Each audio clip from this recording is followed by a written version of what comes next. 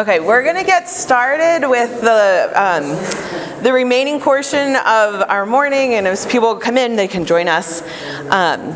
Thank you guys again for being here this morning. We are so grateful to all of you for your time, but more importantly, the ministry that you're doing. Thank you for what you represent and the families that you're working with.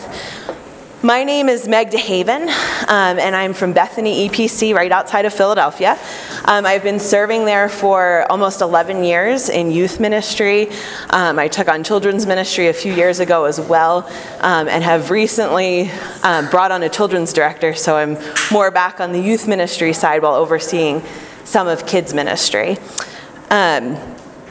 It's our hope this morning that through the 3 presentations on Unstoppable Ministry, that you will see the holistic perspective of needing unstoppable partnerships in order to have unstoppable youth workers so that we can have unstoppable youth. So it's not coincidence this morning that I'll be speaking on unstoppable youth. When we as a team gathered together to discuss how we would lay out the morning, it became apparent, in some ways, unfortunately apparent, that I would be speaking on the unstoppable youth. And that was in part because I have come out of a really difficult season of ministry over the last year. To give you some context, last year, my husband, who works with me, he does IT and youth, we were actually very much looking forward to GA last year because we had a year of really difficult things happening within the ministry at our church.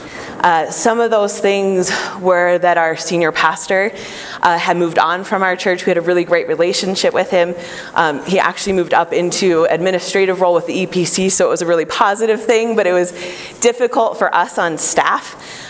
Shortly after that, one of the parents of 2 of our students passed away from cancer, and so that was something that we had to walk through together as a ministry. That was then followed by a very serious prison term for one of our students who we had been working with. He was in prison for a home invasion, and so that was a really difficult experience for us to walk alongside with him. And then shortly before we came to GA, we had to say goodbye to one of our students who had been in foster care because he had been rescued out of a house of horrors, which exposed us to a level of evil that we really had never seen or really dared to think about prior. And so in our preparation for GA last year, we were relieved to be coming here to be immersed in a community of believers and people who understand ministry and the work that ministry is. And so as we were packing our bags, my husband and I were like, I'm just kind of glad, maybe this will mark the end to that season and we can step into the new season, whatever that is. And I said, the only thing I don't think I could handle is if one of our students died. I said, we've done it all, and that would just top it off. So last year, to this day, I spoke at General Assembly, and when I left, we received a phone call that one of our 7th grade girls had passed away. And so I said to my husband, well, there it is. The one thing left on my list of things that I didn't want to have happen has happened. What are we going to do? How are we going to work through this? How are we going to walk our youth group through it? And to make matters worse, the child who died, her mother was the one who had passed away. So her mom had died on the first day of school, and this was the last day of school, and she passed away at a pool party in our community. And so we began to wrestle with, this hopefulness that we had stepping into the next season, only to realize that that season was actually continuing. And so over the course of that year, we found it appropriate for me to be able to speak this morning about the unstoppable youth. Because by the grace of God, I think that's what we've seen and we've experienced. And so I am really grateful for those experiences that have equipped me for this moment to be present with you. And hopefully those things will speak to your heart in the ministry that you're doing within your context. So there's a little backstory where we're coming from this morning. So after that year of ministry, it began a journey that I would say was painfully beautiful, that brought us to a place of recognizing the redemptive power of Christ and how he reveals himself to students. One thing that became increasingly obvious as we worked through these different traumas and experiences over the course of the year, though, was that students are stopped by a number of things, most of them circumstantial. Some of them obvious traumas like death and cancer, the loss of a parent, but our students are also stopped by things that happen every single day. High school breakups, friends that are neglecting them, isolating them, or leaving them. They're also affected by the traumas that we don't know about, the things that are happening at home behind closed doors. There's abuse, there's neglect, all of those things. And so the reality is, while some of these more obvious traumas call us into an obvious place of supporting our students, there are always things that are going to be attempting to stop our students in the midst of their faith journey. And so the question is, what are we going to do to equip them for those crossroads when they can choose to either walk away from Christ or walk towards him? And so that's today my hope, is to communicate with you and discuss with you some of those things that we can do. So in my experience, I've observed students and their ability or inability to become or be unstoppable. I found 3 components to helping a student overcome trauma or challenges. And here are the 3 components that I think are necessary for a student to have in order to be unstoppable. Number 1, an identity that's rooted in Jesus Christ. Number 1. Number 2, a cultivated sense of resiliency. And number 3, those 2 things partnered together that are lived out in the context of community. When these 3 factors are present in a student's life, I believe they are set up for the best potential to have success in continuing on to pursue Jesus in spite of their circumstances. Now, I don't believe for one second any of those things are something you don't know. I think they're things that in youth ministry are probably apparent to us and obvious. But today I do want to challenge us to evaluate our methods and approaches and how we work with students in order that we might further their ability to be grounded in their identity in Christ, to help them develop habits of resiliency, all while engaged in the context of community. Some ways that we at Bethany have been intentional in developing these factors in our youth ministry are through a 3-step mission and process that actually has kind of been revealed to us over the years that now we're starting to kind of claim and understand and recognize and add more formally to our ministry approach. We believe that it is essential for a student to feel like they belong in order to believe, so that we can build their faith in Jesus Christ. So belong, believe, and build. Those are the 3 basic foundational pieces. The belong portion speaks to the necessity of community. Let's be honest, who doesn't want to belong? Even as adults, that is something that we seek after, but we see it in a really raw, vulnerable way when it comes to students.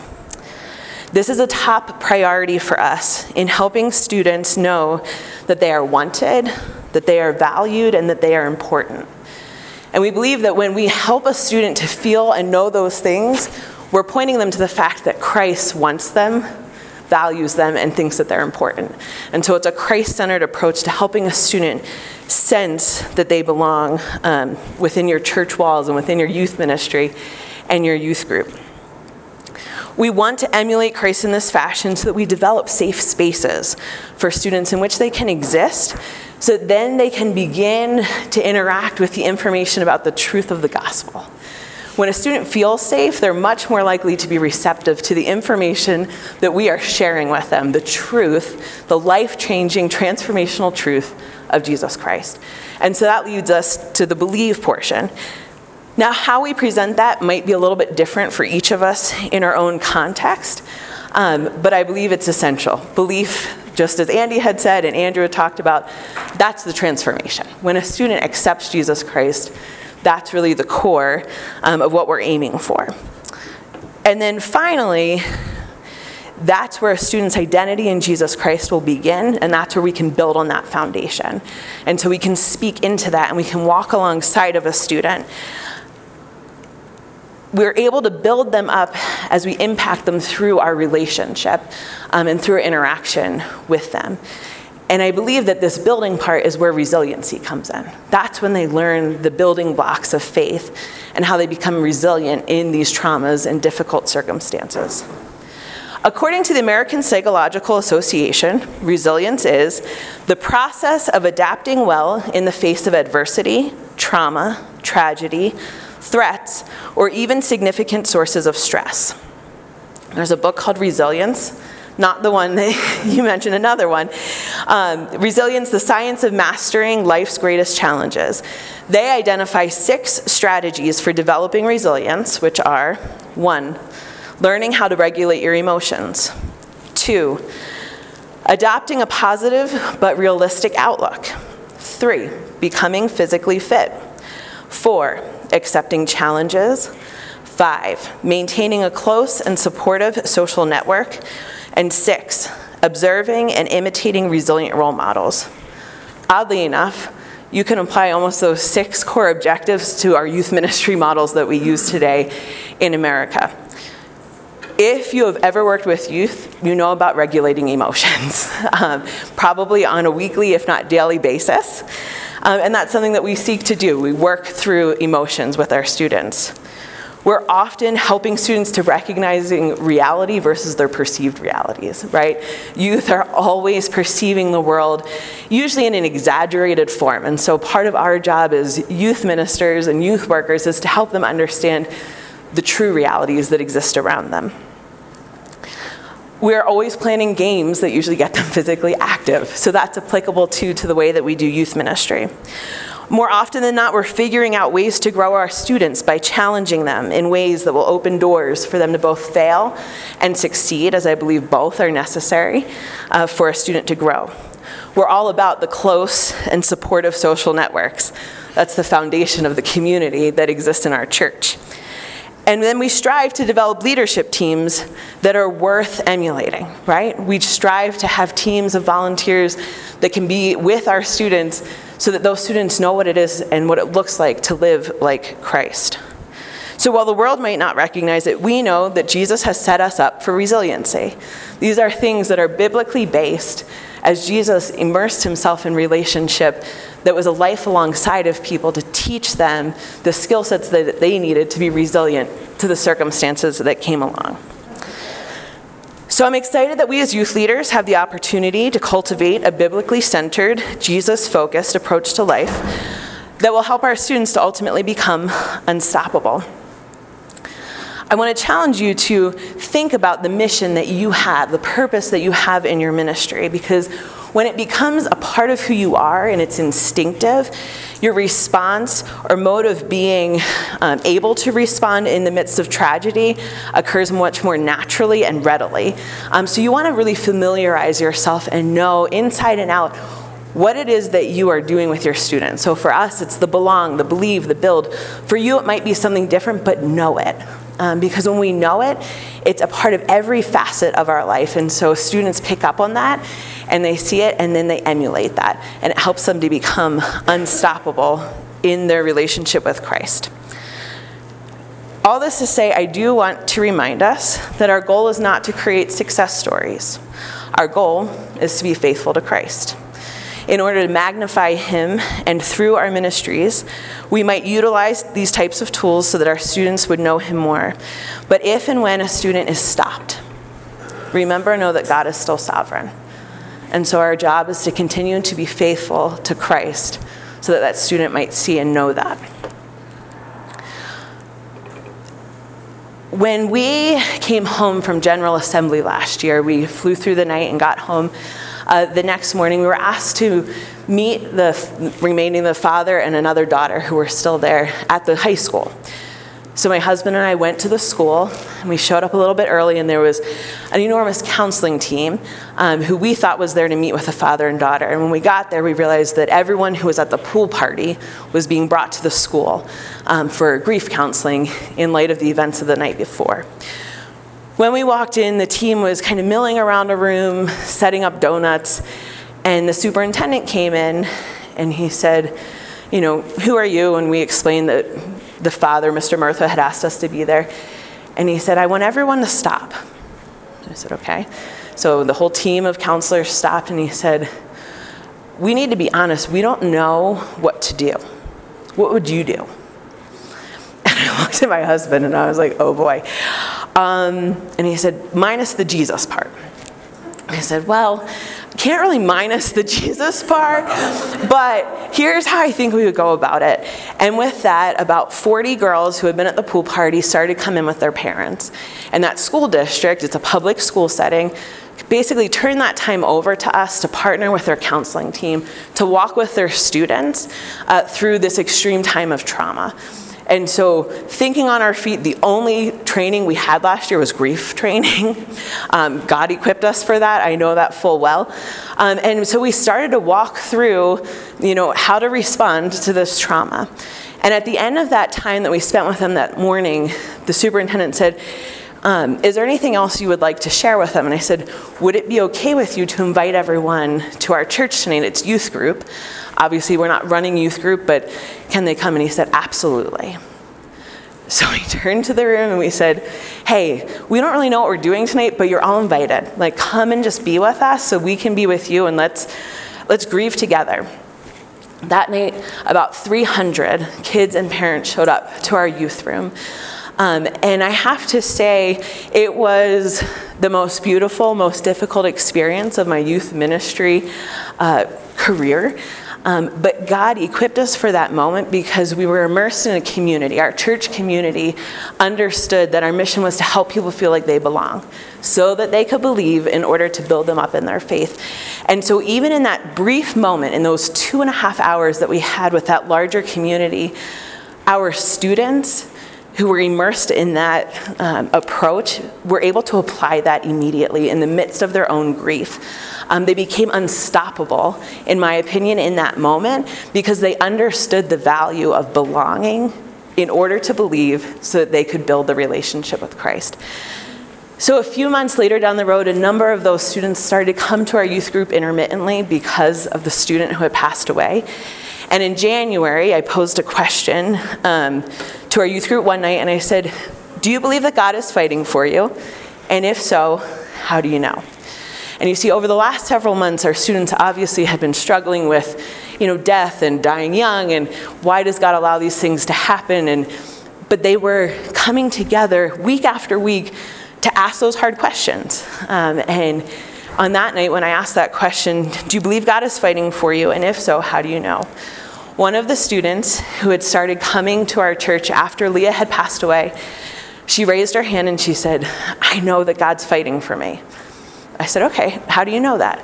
She said, if Leah hadn't have died, I never would have known Jesus Christ. And I said, that in and of itself was a redemptive moment that we saw the power of Christ through really difficult circumstances. And when an 8th grade girl gets that, you see the value and power that Christ has in and through the ministry that you're doing. And not because of us, but because of what he's doing around us and in and through those difficult circumstances. It was a powerful, beautiful, incredible experience. And again, I wish that on none of you. I never hoped that a student would die, but the beauty of Christ, the God that we serve, is that he's a redemptive God. And he will redeem those circumstances, not always on earth, but when you get a glimpse, I think it's important to recognize it and to know it and to see Christ for who he is in those moments. Now, on the flip side, I want to share a failed story with you. A story that is not something that I love to talk about because it's not working. March 17th of 2012, we had a student who was a Sudanese Muslim refugee who had been coming to our church for a few months. Unbeknownst to his parents, for fear of getting kicked out of his home, he was attending our church. He had started to come to us through youth group, and then on his own accord started to come to our Sunday morning services, asking really great questions about Jesus, accepted the Lord, became baptized, and it was an incredible kind of transformation story that we would often point to and be like, that's it. That's how this stuff happens. Fast forward to about 2 years ago, and I received a phone call. And over the time since then, that student was intermittently involved with youth group, would come and then step away for a bit. But, going back on what Andy spoke about earlier, without parents supporting a student, you tend to see a student kind of fluctuate in their faith and step in and step out. And so that's what we saw with Mo. I got a phone call one night from his sister, and she said, Mo's in prison. And I said, okay. I said, well, what's going on?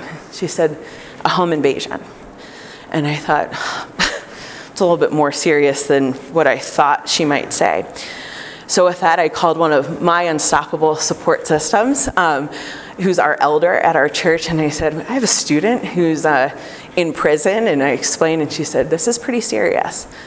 I said, okay, so what do we do? So she had a little bit of a plan, and so we started communicating. And so it became a year of my husband and I learning prison systems. We hadn't done that before, and going into the Philadelphia prison system to visit with this young man, working with his family who were Sudanese Muslim refugees.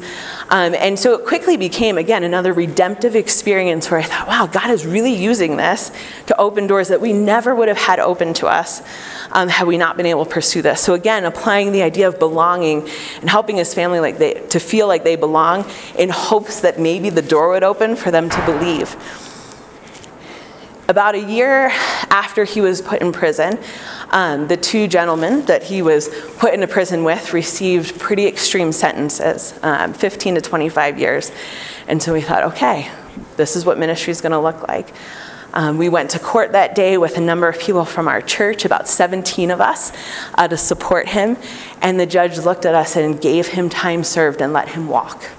It was a miracle.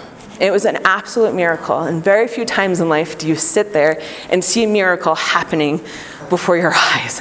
And I thought, this is it. This is the redemptive story that we've been waiting for, so that this young man will know Christ through and through. A few weeks ago, Mo was put back in prison. And he's serving time for another crime committed.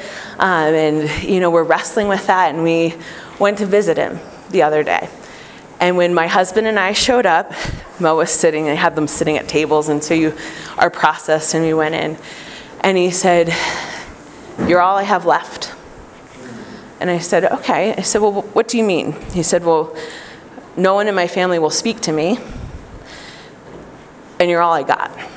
And I said, okay. I said, why do you think that is? And he said, kind of tired of the God stuff. And I said, it's the God stuff that's keeping me here, Mo. And he said, I know. Now, you see, Mo had identified with the Muslim community in prison prior because it's a safer community to identify with. He had pretty much rejected his faith, stepped away from it. But this time around, I'm seeing some cracks in the facade, or in, who Mo has built himself up to be. And everything in him hates that maybe God is what's actually causing him to come back to this community where he belongs. And it's not that he belongs to me or to my husband or to our family or to our church. It's that he belongs to Christ. And I believe that God's pursuing him in ways that I don't like, in ways that Mo doesn't like. But God is bigger than us and bigger than our understanding. And so my husband had some really hard conversations with him that night. And he was frustrated, and I think Mo was angry. And he called me 2 days ago. It was his 21st birthday. And I said, happy birthday. And he laughed because he's in prison and it's not super happy. And he said, can I ask you something? And I said, sure, what's up? He said, can you pray for me? I said, yep. I said, Mo, we actually haven't stopped praying for you. And I share this because it's not the success story that I want to share, right? Like, God has redeemed him time and time again, and he keeps turning back, and I think, come on, we're barely past like the belong stage, right? I'm like, where's the believe part going to happen? But God, I believe, is using it to teach me that my job is to be faithful in that process and not to manufacture Christians who are coming out of our church. But my job is to be faithful to Christ and to pursue kids like he pursues us in the midst of hardship and in the midst of trauma. And so, I have this one experience where we have a student who sees death and understands that God is pursuing her. And we have a student who is running away from God time and time again, who I can't help but say, God is calling you, just answer. This doesn't have to be this way. But my job is not to explain the obvious. My job is to love them like Christ would love them, to help them feel like they belong so that they can believe in order to build them up in their faith. So this morning, as I close, there's a scripture that I want to share with you, and it's one that has been consistently on my heart since I started youth ministry. And I think it's one that we all know, but it's James chapter 1, verses 2-4. Consider it pure joy, my brothers and sisters, whenever you face trials of many kinds, because you know that the testing of your faith produces perseverance. Let perseverance finish its work so that you may be mature and complete, not lacking in anything. Guys, we don't always get it right.